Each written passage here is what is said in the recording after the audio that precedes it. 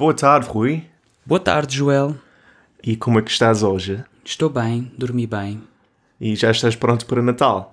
Sim, estou. Já comprei as prendas, já fizemos a árvore, já comecei a comer doces, já tenho o meu calendário do advento. Já estás a ficar com mais barriga por causa dos doces? Não, isso não. Nunca. Ainda bem. And in the spirit of Natal, Christmas, which we are approaching on very quickly, we have a very cheerful episode called... A rapariga com pés de cabra. And this is a famous legend that Portuguese... Do a lot of Portuguese know this legend? A tale? Oh, a tale, yeah. I wouldn't say it's famous, but it's an interesting one. But I don't know if everybody knows this tale. I just chose this tale because I know this tale. And even though all the Portuguese might not know, all of our members are about to know it. Yeah. As per our usual format, or our more recent format, we're going to hear the story all the way through once, and then after we'll come back and break it down into sections, explain what's going on, as well as some vocabulary and expressões, and hopefully we'll all learn something new today. Shall we? I'll start. Rapariga com pés de cabra. Conta a lenda que na atual região da Beira Alta, mais propriamente na histórica aldeia de Marialva, vivia uma rapariga de uma grande beleza. No entanto, debaixo das suas sempre longas saias, escondia um enorme segredo. Tão belo era o seu rosto, como eram feios os seus pés, que não eram sequer humanos. A linda menina tinha pés de cabra. Um dia, um nobre, homem elegante e muito rico, passeava pela aldeia, montado no seu cavalo, quando viu a rapariga e logo ficou apaixonado por aquela jovem mulher tão bonita. Voltou para casa completamente encantado por ela e decidiu que teria de tê-la para sua esposa, desconhecendo o seu segredo. Para o ajudar, procurou as suas 2 irmãs. Minhas irmãs, preciso da vossa ajuda. O que é que posso oferecer à mais bela rapariga da aldeia para que ela se apaixone por mim e aceite o meu pedido de casamento? Pediu o nobre. Meu irmão, respondeu imediatamente uma das irmãs. Que tal uma joia? Um par de brincos, um colar, um anel cheio de diamantes, completou a outra irmã sem demora. Não pode ser, suspirou o jovem apaixonado. Tem de ser algo diferente, algo original que se destaque dessas vulgares joias. Além do mais, aquela menina é tão, mas tão bonita que não quero que nenhum par de brincos ou colar roubem a atenção e o brilho da sua beleza. As irmãs pensaram e pensaram. Logo, uma delas levantou-se e disse: De que é que uma mulher gosta mais a seguir as joias? Sapatos! Respondeu a outra irmã com entusiasmo, dando um salto que quase deitou ao chão a sua irmã. O homem concordou. Boa ideia! Vou já tratar disso. Obrigado, minhas irmãs. Distribuiu abraços e beijos de felicidade às duas e saiu porta fora, sabendo exatamente onde ir. Foi até ao sapateiro local, famoso pelo seu trabalho de excelente qualidade e precisão. Boa tarde, senhor sapateiro. Tenho uma encomenda urgente para fazer-lhe. Quero que faça os mais bonitos sapatos para a mais bonita rapariga da aldeia. Bons olhos o vejam, senhor. Com certeza. Terei todo o gosto em ajudá-lo. Qual o tamanho do pé dessa linda senhora? O nobre não queria acreditar. Esquecera-se desse pequeno, mas extremamente importante pormenor. Porém, não teria como saber o tamanho dos sapatos da rapariga, uma vez que queria fazer-lhe uma surpresa. O sapateiro descansou, oferecendo-se de imediato para ajudá-lo a encontrar forma de descobrir qual o tamanho dos pés da jovem. O homem sugeriu então o seguinte plano. Entraria em silêncio na casa da rapariga durante a noite. Espalharia alguma farinha aos pés da cama para que, quando ela se levantasse, deixasse as suas pegadas na farinha espalhada no chão. Dessa forma, mesmo antes que ela pudesse aperceber-se, ele tiraria as medidas exatas para os seus sapatos. O nobre ficou muito contente com o plano do sapateiro, que seria posto em prática nessa mesma noite. Assim foi.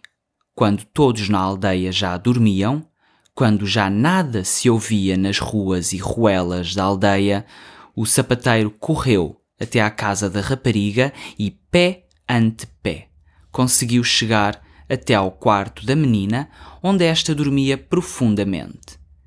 Tirou um pequeno saco de farinha que trazia no bolso do seu casaco e espalhou-a no chão junto à cama. Esperou, escondido, pacientemente pelos primeiros raios de sol da manhã e, tal como planeado, a rapariga acordou, espreguiçou-se e levantou-se da sua cama. O sapateiro aproveitou o facto da rapariga sair do quarto para rapidamente tirar as medidas às marcas deixadas pelos pés da linda senhora. Para sua enorme surpresa, apercebeu-se de que a rapariga tinha pés de cabra. Sem perder mais tempo, tirou as medidas necessárias e fugiu dali para fora, sem deixar rasto da sua presença. Chegado à sua oficina, o sapateiro decidiu que iria fazer os sapatos que prometera ao nobre, mesmo sendo um par de pés bastante diferente daquilo a que estava habituado. Deitou logo mãos à obra. 3 dias depois, após trabalhar sem parar, o sapateiro tinha feito o par de sapatos com os materiais mais delicados e bonitos que alguma vez tinha usado, embora fossem para pés de cabra. O nobre entrou pela oficina adentro e perguntou: "Senhor sapateiro, já tem os sapatos prontos? Não posso esperar mais. Tenho de casar com ela." "Meu senhor, cumpri a minha palavra. Fiz tudo aquilo que lhe prometi", disse o sapateiro. "Mas há algo que precisa de saber." O sapateiro tinha medo da reação do jovem apaixonado, mas ainda assim sabia que, diante de tanta paixão, não haveria pés de cabra que o fizessem não querer casar com a jovem e linda rapariga. Revelou-lhe, então, o segredo da mulher que, em vez dos pés, tinha pés de cabra. O elegante e rico homem não queria acreditar no que ouvia. Recebeu o par de sapatos nas suas mãos, que tremiam de espanto por aquela grande revelação. Depois do choque inicial passar, decidiu que levaria o seu desejo em frente. Guardou o presente no seu saco, montou no seu cavalo e seguiu em direção às ruas da aldeia procurar a sua amada. A rapariga passeava junto ao castelo da aldeia a apanhar flores selvagens quando apareceu de repente o nobre, homem alto e muito charmoso, que parecia chegar muito feliz. Ele aproximou-se dela, trazendo na mão um embrulho. "Minha bela rapariga, como te chamas?" perguntou o homem. A jovem, muito confusa, respondeu: Marialva." O nobre ajoelhou-se junto dela e, estendendo-lhe o presente, disse: "Estou loucamente apaixonado por ti desde o primeiro momento em que te vi. Aceita esta oferta como prova do meu amor e casa comigo." Sem saber o que dizer, a rapariga aceitou o embrulho e, a medo, abriu. Tremendamente horrorizada, Maria Alva largou a caixa com os sapatos como se fosse fogo a queimar-lhe os dedos e levou as mãos à cara. O seu mundo tinha caído. Que desgosto! Tinham descoberto o seu segredo. Que desgraça! Como era possível? O seu segredo tinha sido revelado. Que tragédia! Todos sabiam do seu defeito. Que humilhação! A belíssima e jovem Maria Alva correu para o castelo, lavada em lágrimas, tão rápido quanto os seus pés de cabra permitiam. Subiu à torre e, lá do alto, atirou-se, sem hesitar, numa queda para a morte. Diz-se que foi este trágico episódio que deu nome à aldeia de Maria Alva e a sua história ainda hoje é contada de geração em geração.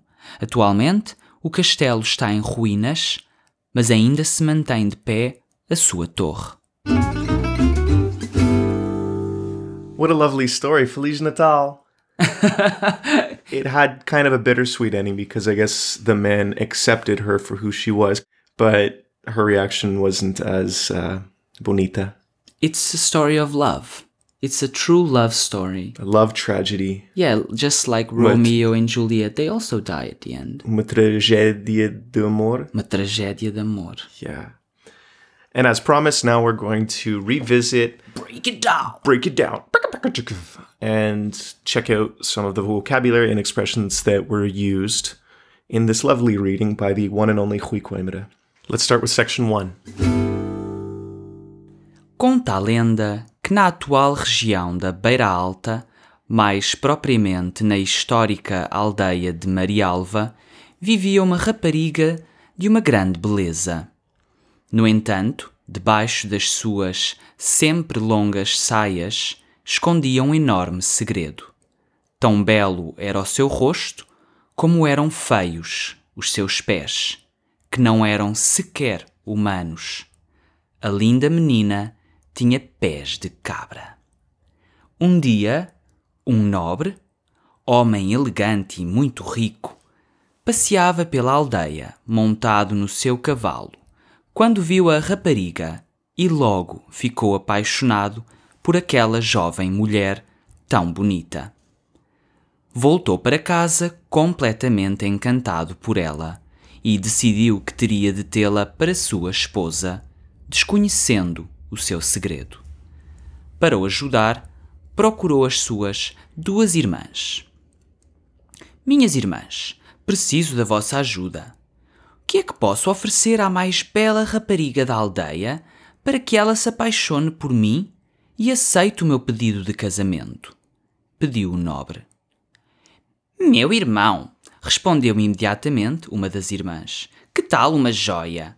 Um par de brincos, um colar, um anel cheio de diamantes, completou a outra irmã sem demora.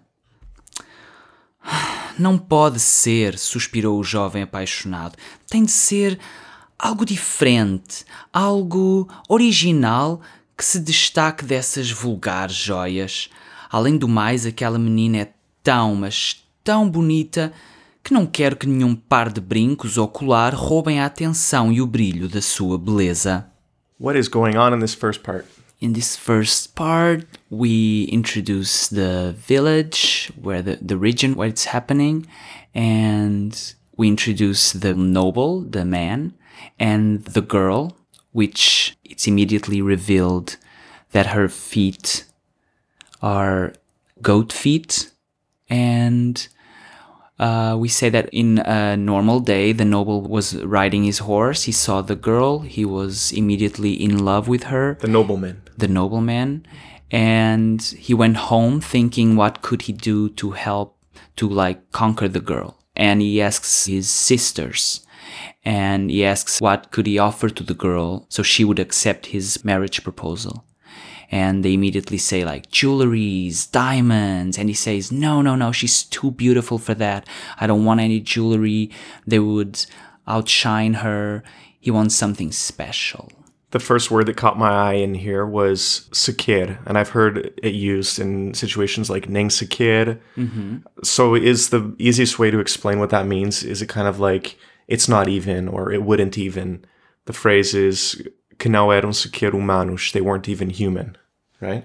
Não eram sequer. They weren't even. Yeah, it's always used, this adverb is always used in the negative form or in a conditional sentence.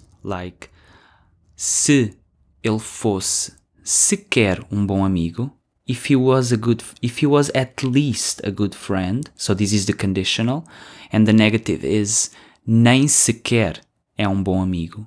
He's not even a good friend. Nowadays, you can only use sequer in these two situations. You can't use sequer in an affirmative sentence. In the past, you did. The next word, I think Rui kind of already explained when he was giving the summary, but o nobre means the nobleman. Yeah, the nobleman. Yeah. That's easy. And what else? Para que. You want to read the phrase? So that. Que é que posso oferecer à mais bela rapariga da aldeia para que ela se apaixone por mim? Que é que, it could be like o que é que, or que é que eu posso. So the ques are always very flexible in Portuguese, and I just use this expression because we were going for a more formal, old way of telling tales. Nowadays, the normal use would be o que é que. It's more normal to hear the o before. O que é que eu posso oferecer? And this expression para que is one of those tricky ones that kind of always requires us to use some form of a verb in conjuntivo. So the verb that follows is apaixonar, which means to fall in love. And here, it's conjugated in conjuntivo de presente. Apaixone. Para que ela se apaixone. Yeah, but the para que, it's one conjunction, conjunção composta, para que, so that. And next, there's que tal? What about? What about a piece of jewelry? It's kind of funny because I immediately think of Spanish because I guess that's the common way that they say, how are you, right? Instead, I guess you can say como está, but they also say que tal. But it's... Nós também podemos, não é incorreto dizer em português que tal, como estás? Yeah. Que tal? Mas neste caso, que tal uma joia? E eu acho que os espanhóis também poderiam dizer que tal uma... Nice. Neste caso é what about? What about a piece of jewelry? What do you think about a piece of jewelry? Que tal? And the last word that we have highlighted here is vulgar, and it looks very much like the word vulgar in English. But you guys use it in some different contexts. Here, the phrase is dessas vulgares joias. So I guess you're saying like these horrible jewelry or these boring jewelry? Ordinary. Ordinary. So we either use vulgar as ordinary, or sometimes the context makes it more close to what you're meaning in so English. You can either use it to say ordinary or like vulgar, like the way that we use it. In a trashy way. Mm-hmm. And I guess that's kind of funny because when we say ordinary, if you say ordinário in Portuguese, that actually has a different meaning altogether. Our vulgar, it's your ordinary. And ordinário for us means vulgar for you. Yeah, it's kind of like we took the words and then swapped them. Yeah. I think that in the dictionary, the correct meaning of ordinário is normal. Ordinário should be normal. I don't know why and when we started using that for vulgar, like trashy. Right, it's like the literal meaning of the word means one thing, but then the way that you actually use it. We have all kinds of stuff like that in English, like if you say, oh, that's sick, or all kinds of little slang words that may or may not appear that way in the dictionary. But it's just funny that in this case, we kind of swapped the meanings of vulgar and ordinário. Let's move on to section 2. As irmãs pensaram, pensaram e pensaram. Logo, uma delas levantou-se e disse: De que é que uma mulher gosta mais a seguir as joias? Sapatos! Respondeu a outra irmã com entusiasmo, dando um salto que quase deitou ao chão a sua irmã. O homem concordou. Boa ideia! Vou já tratar disso. Obrigado, minhas irmãs. Distribuiu abraços e beijos de felicidade às duas e saiu porta fora, sabendo exatamente onde ir. Foi até ao sapateiro local, famoso pelo seu trabalho de excelente qualidade e precisão. Boa tarde, senhor sapateiro. Tenho uma encomenda urgente para fazer-lhe. Quero que faça os mais bonitos sapatos para a mais bonita rapariga da aldeia. Bons olhos o vejam, senhor. Com certeza. Terei todo o gosto em ajudá-lo. Qual o tamanho do pé dessa linda senhora? O nobre não queria acreditar. Esquecera-se desse pequeno, mas extremamente importante pormenor. Porém, não teria como saber o tamanho dos sapatos da rapariga, uma vez que queria fazer-lhe uma surpresa. The sisters think and they come up with a better idea, which is shoes, because every woman loves shoes, and the noble agrees and he likes that idea, so immediately goes to the local shoemaker, and he asks if the shoemaker could make the most beautiful shoes for the most beautiful girl. And the shoemaker agrees to help, but suddenly remembers that he forgot a very important detail, which is the size of her feet. Uh-oh. Yeah, because he wants to surprise her, so of course he can't go and ask her. He can't ask her for the size of her feet. No. The first thing that we have here is a tricky one because we see it in billions of different contexts. Logo. Logo can be a noun as the short form of logotipo. Which is like a company's logo. Exactly. The image. The most common is as an adverb or conjunction. So, as an adverb, it means immediately, like no delays. For example, eles chegaram logo depois de eu ter saído. So, right after I left. Right, They arrived as soon as I left. As a conjunction, it means so, eu tenho fome, logo vou comer. So, I'll eat. You have logo in expressions, like desde logo, right away. Logo que, as soon as. Mais logo, later. Or para logo, as soon as you can. Isto tem que estar pronto para logo. So the phrase we have here, do you want to read it? Logo, uma delas levantou-se e disse. In this case, it's an adverb and it means immediately. Immediately, one of them got up and said. Okay. So logo is a tricky one because sometimes it means one thing and sometimes it means the opposite. Later or immediately. And then next, as you probably guessed, sapateiro has the word sapato, so it must mean the shoemaker. The shoemaker. And apparently there's another word, cobbler, that I'd never heard. Cobbler. Yeah. Maybe that's what our British friends say. I don't know. Uh-oh. Cobbler. You'll offend them. The cobbler. The cobbler made a shoe. I'm so sorry. And in this section, we also have one word that's porém. Porém is a conjunction and it means most of the times, however, which is the case of our sentence. Porém, não teria como saber o tamanho dos sapatos da rapariga, uma vez que queria fazer-lhe uma surpresa. However, he had no way to know the shoe size of the girl, since he wanted to surprise her. Muito bem. O sapateiro descansou, oferecendo-se de imediato para ajudá-lo a encontrar forma de descobrir qual o tamanho dos pés da jovem. O homem sugeriu então o seguinte plano. Entraria em silêncio na casa da rapariga durante a noite. Espalharia alguma farinha aos pés da cama para que, quando ela se levantasse, deixasse as suas pegadas na farinha espalhada no chão. Dessa forma, mesmo antes que ela pudesse aperceber-se, ele tiraria as medidas exatas para os seus sapatos.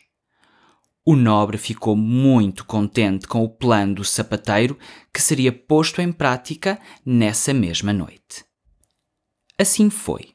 Quando todos na aldeia já dormiam, quando já nada se ouvia nas ruas e ruelas da aldeia, o sapateiro correu até à casa da rapariga e, pé ante pé, conseguiu chegar até ao quarto da menina, onde esta dormia profundamente.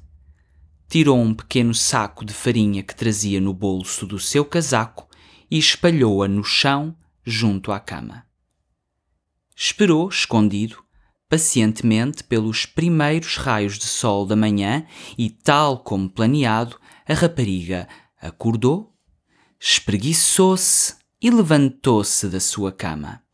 O sapateiro aproveitou o facto da rapariga sair do quarto para rapidamente tirar as medidas às marcas deixadas pelos pés da linda senhora. Para sua enorme surpresa, apercebeu-se de que a rapariga tinha pés de cabra. Sem perder mais tempo, tirou as medidas necessárias e fugiu dali para fora, sem deixar rasto da sua presença.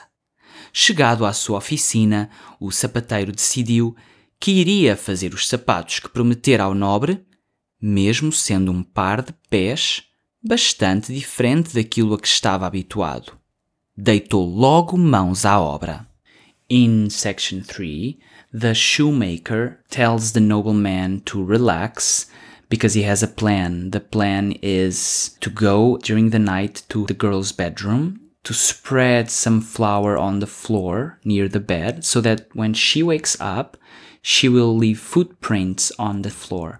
And that way the shoemaker can measure those footprints and guess the shoe size of the girl. And the noble is so happy and he thanks the shoemaker, and the shoemaker puts his plan into place. So he goes to her room, he spreads the flour, and he waits for her to wake up, and suddenly he discovers that the footprints are not human.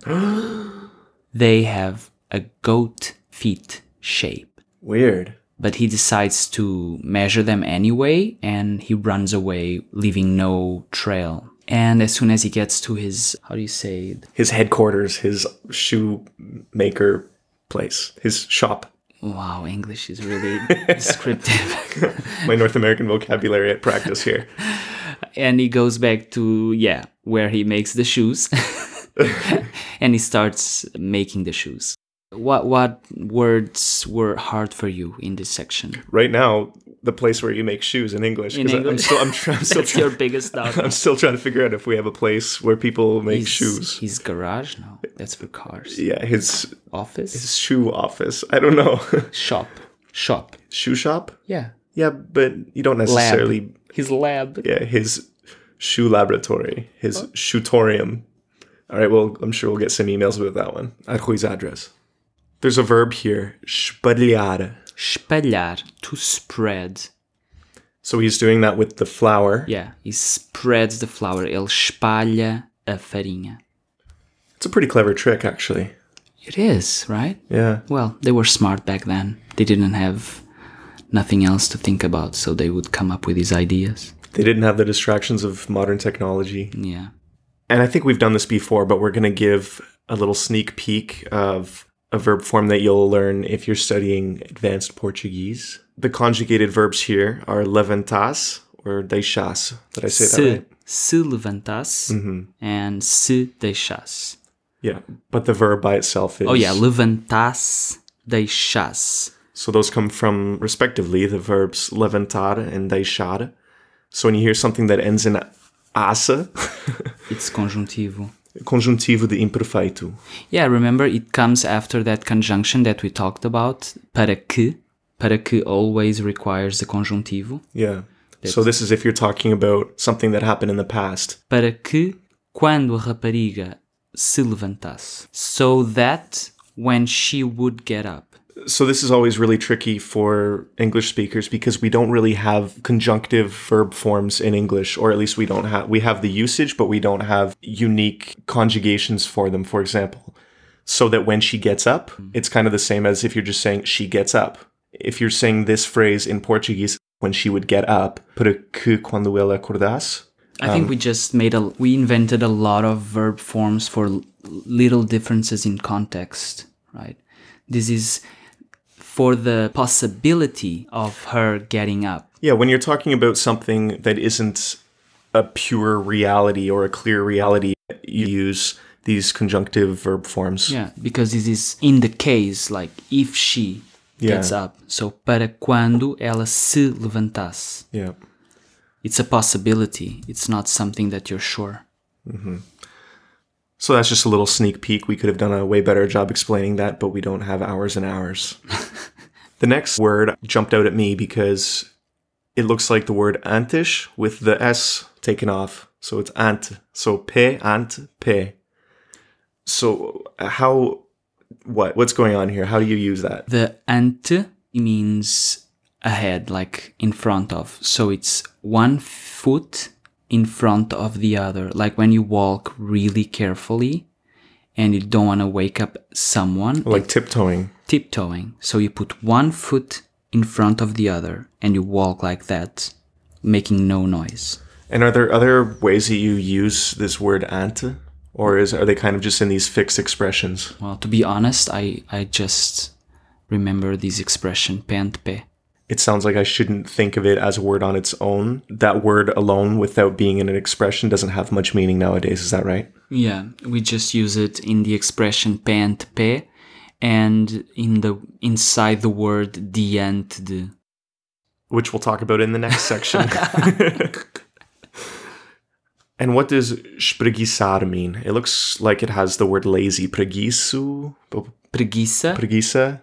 Yeah. Yeah, preguiça is an animal. You know that animal? Oh, the sloth. The sloth. That's right. And maybe because of the movement that the animal does. And like I mentioned, preguiça also means laziness, right? Or when someone is lazy, they're preguiçoso. But the verb espreguiçar means like to stretch slowly. So that's why I think it's related to preguiça. Because preguiça, it's always related to slowly and taking your time.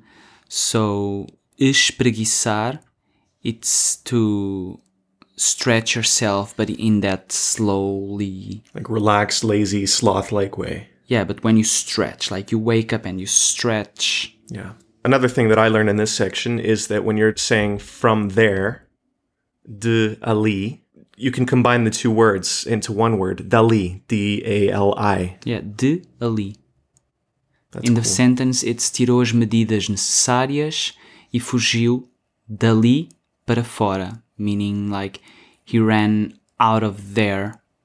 So dali para fora, de ali para fora. And you can do that with aqui. De aqui becomes daqui. Yeah. But can you do that with lá when something's far away? De lá, it kind of, you No. can't combine that. No. They have to stay Doesn't separate. sound good. Yeah. The last expression is deitar mãos à obra. This expression means that you start working. You start doing what you have to do. You throw your hands into your work, obra. Yeah, obra means kind of the work that you're doing. Piece of work, Yeah. obra. 3 dias depois, após trabalhar sem parar, o sapateiro tinha feito o par de sapatos com os materiais mais delicados e bonitos que alguma vez tinha usado, embora fossem para pés de cabra. O nobre entrou pela oficina adentro e perguntou: Senhor sapateiro, já tem os sapatos prontos? Não posso esperar mais. Tenho de casar com ela.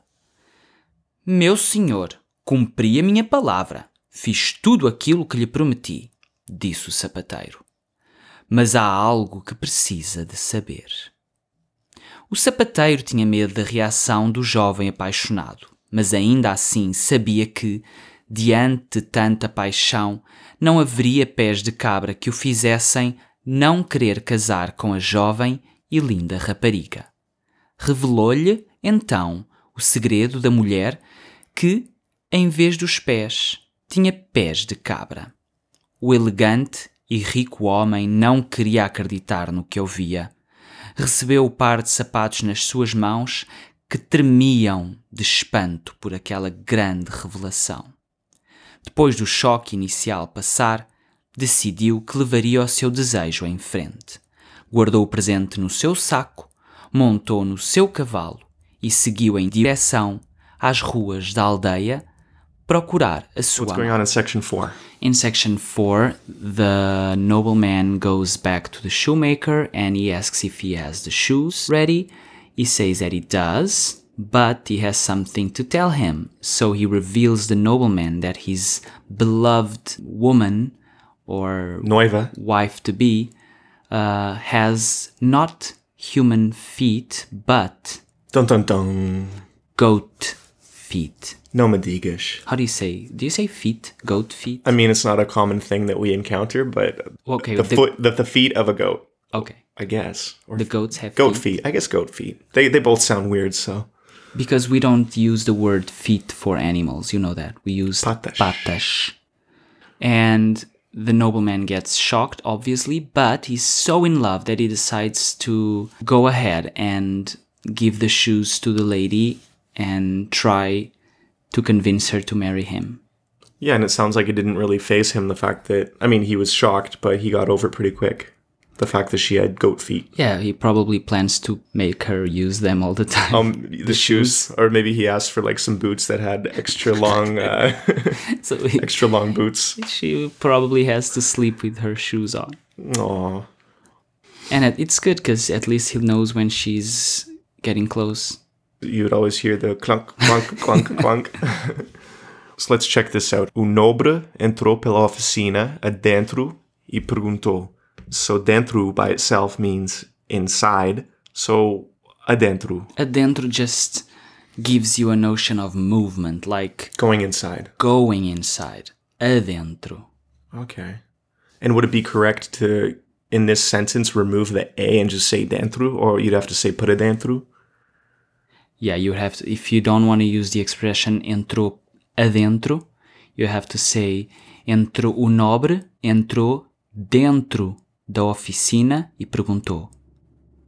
But this is very dry, and if you say that o nobre entrou pela oficina adentro e perguntou, you know, Okay. you can see him like, how do you say, Like storming in. storming in. Yeah. Adentro. And we have diante, Yeah. which we alluded to in the last section where we had ante without an S. And here is diante. Yeah, this is more common to see ante in this word. Diante means in front of. Ainda assim, sabia que, diante tanta paixão, não haveria pés de cabra que o fizessem não querer casar. For us, it makes sense, like in front of so many passion. So much passion. So much passion. Okay. He stands in front of that feeling, in front of that vision of love and passion, and you just can't deny it. So it's kind of like he had so much passion that the fact that she had goat feet didn't matter. Yeah. And he knows that because he's standing in front of that feeling, diante tanta paixão. Okay. So he decides because he realizes that what's ahead of him, it's a very important feeling. And what's ahead of us is the last expression that we've highlighted in this section. Amada. Actually, it's not an expression, it's a... In this case, it's a noun, beloved one. Right. Sua amada. It refers to her. She is the amada.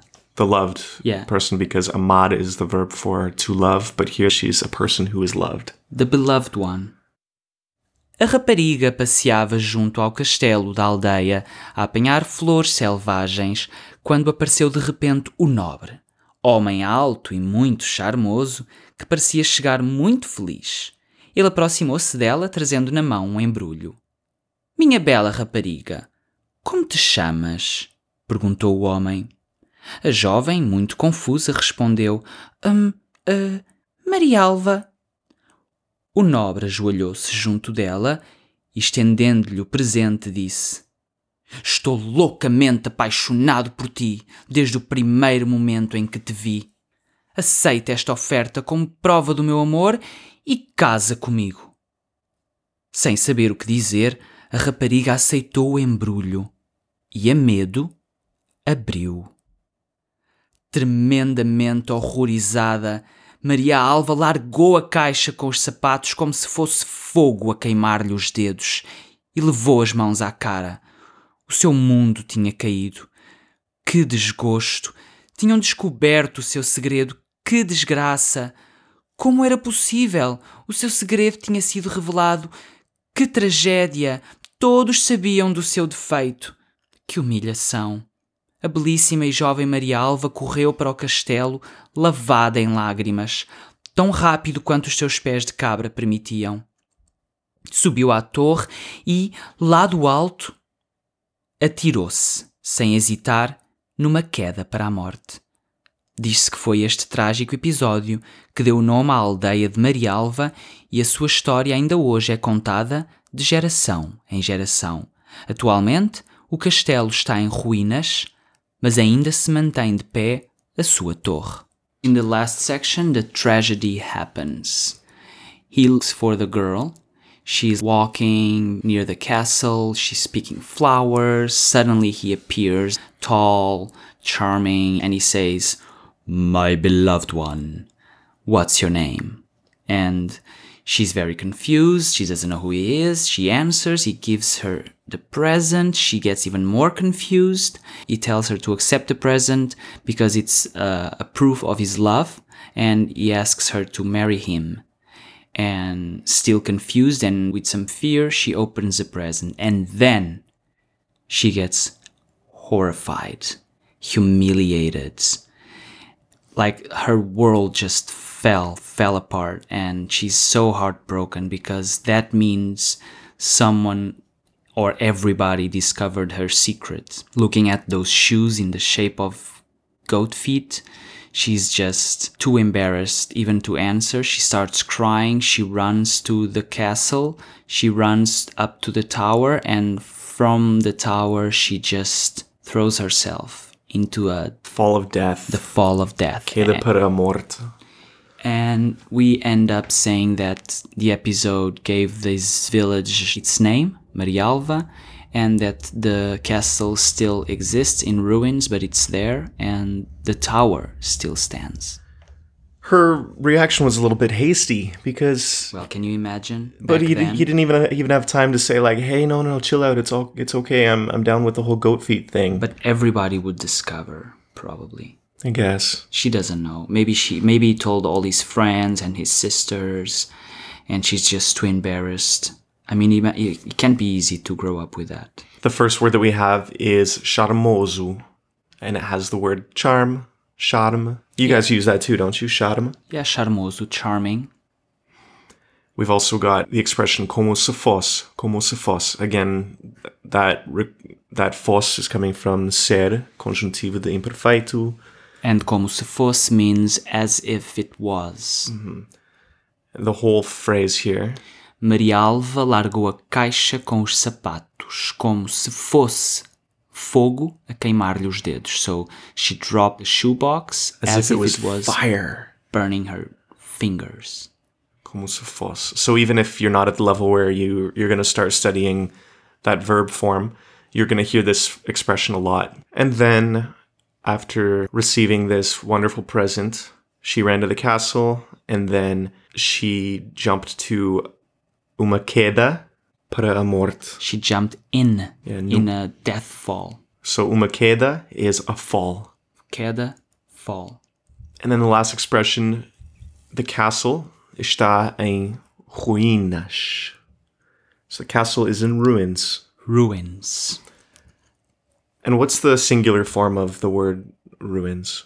Ruína. Okay. So what's the moral of the story here, Rui? What do you think? I think the moral of the story was that love overcomes everything. The nobleman was still up to marry that girl that he loved so much. He didn't care for her feet. But sometimes those insecurities mean more to you than to other people. So sometimes you are more... self-conscious even. Yeah. So if you think that someone found out your secret, your deep dark secret, then maybe you should just chill out for a few minutes and let them explain whether they're actually shocked instead of running to your castle And jumping out of your tower. Yeah, if you have a tower. Yeah. And this tells us that no matter what we have or think we have in terms of insecurities, they don't mean that much to other people, and we shouldn't be too quick to judge and trust that other people will accept us and love us for what we are. Que bonito. Yeah. And now I'm curious, how do you say moral of the story in Portuguese? A moral da história. Ah, moral, it's one of those words that's the same. Moral. Very good.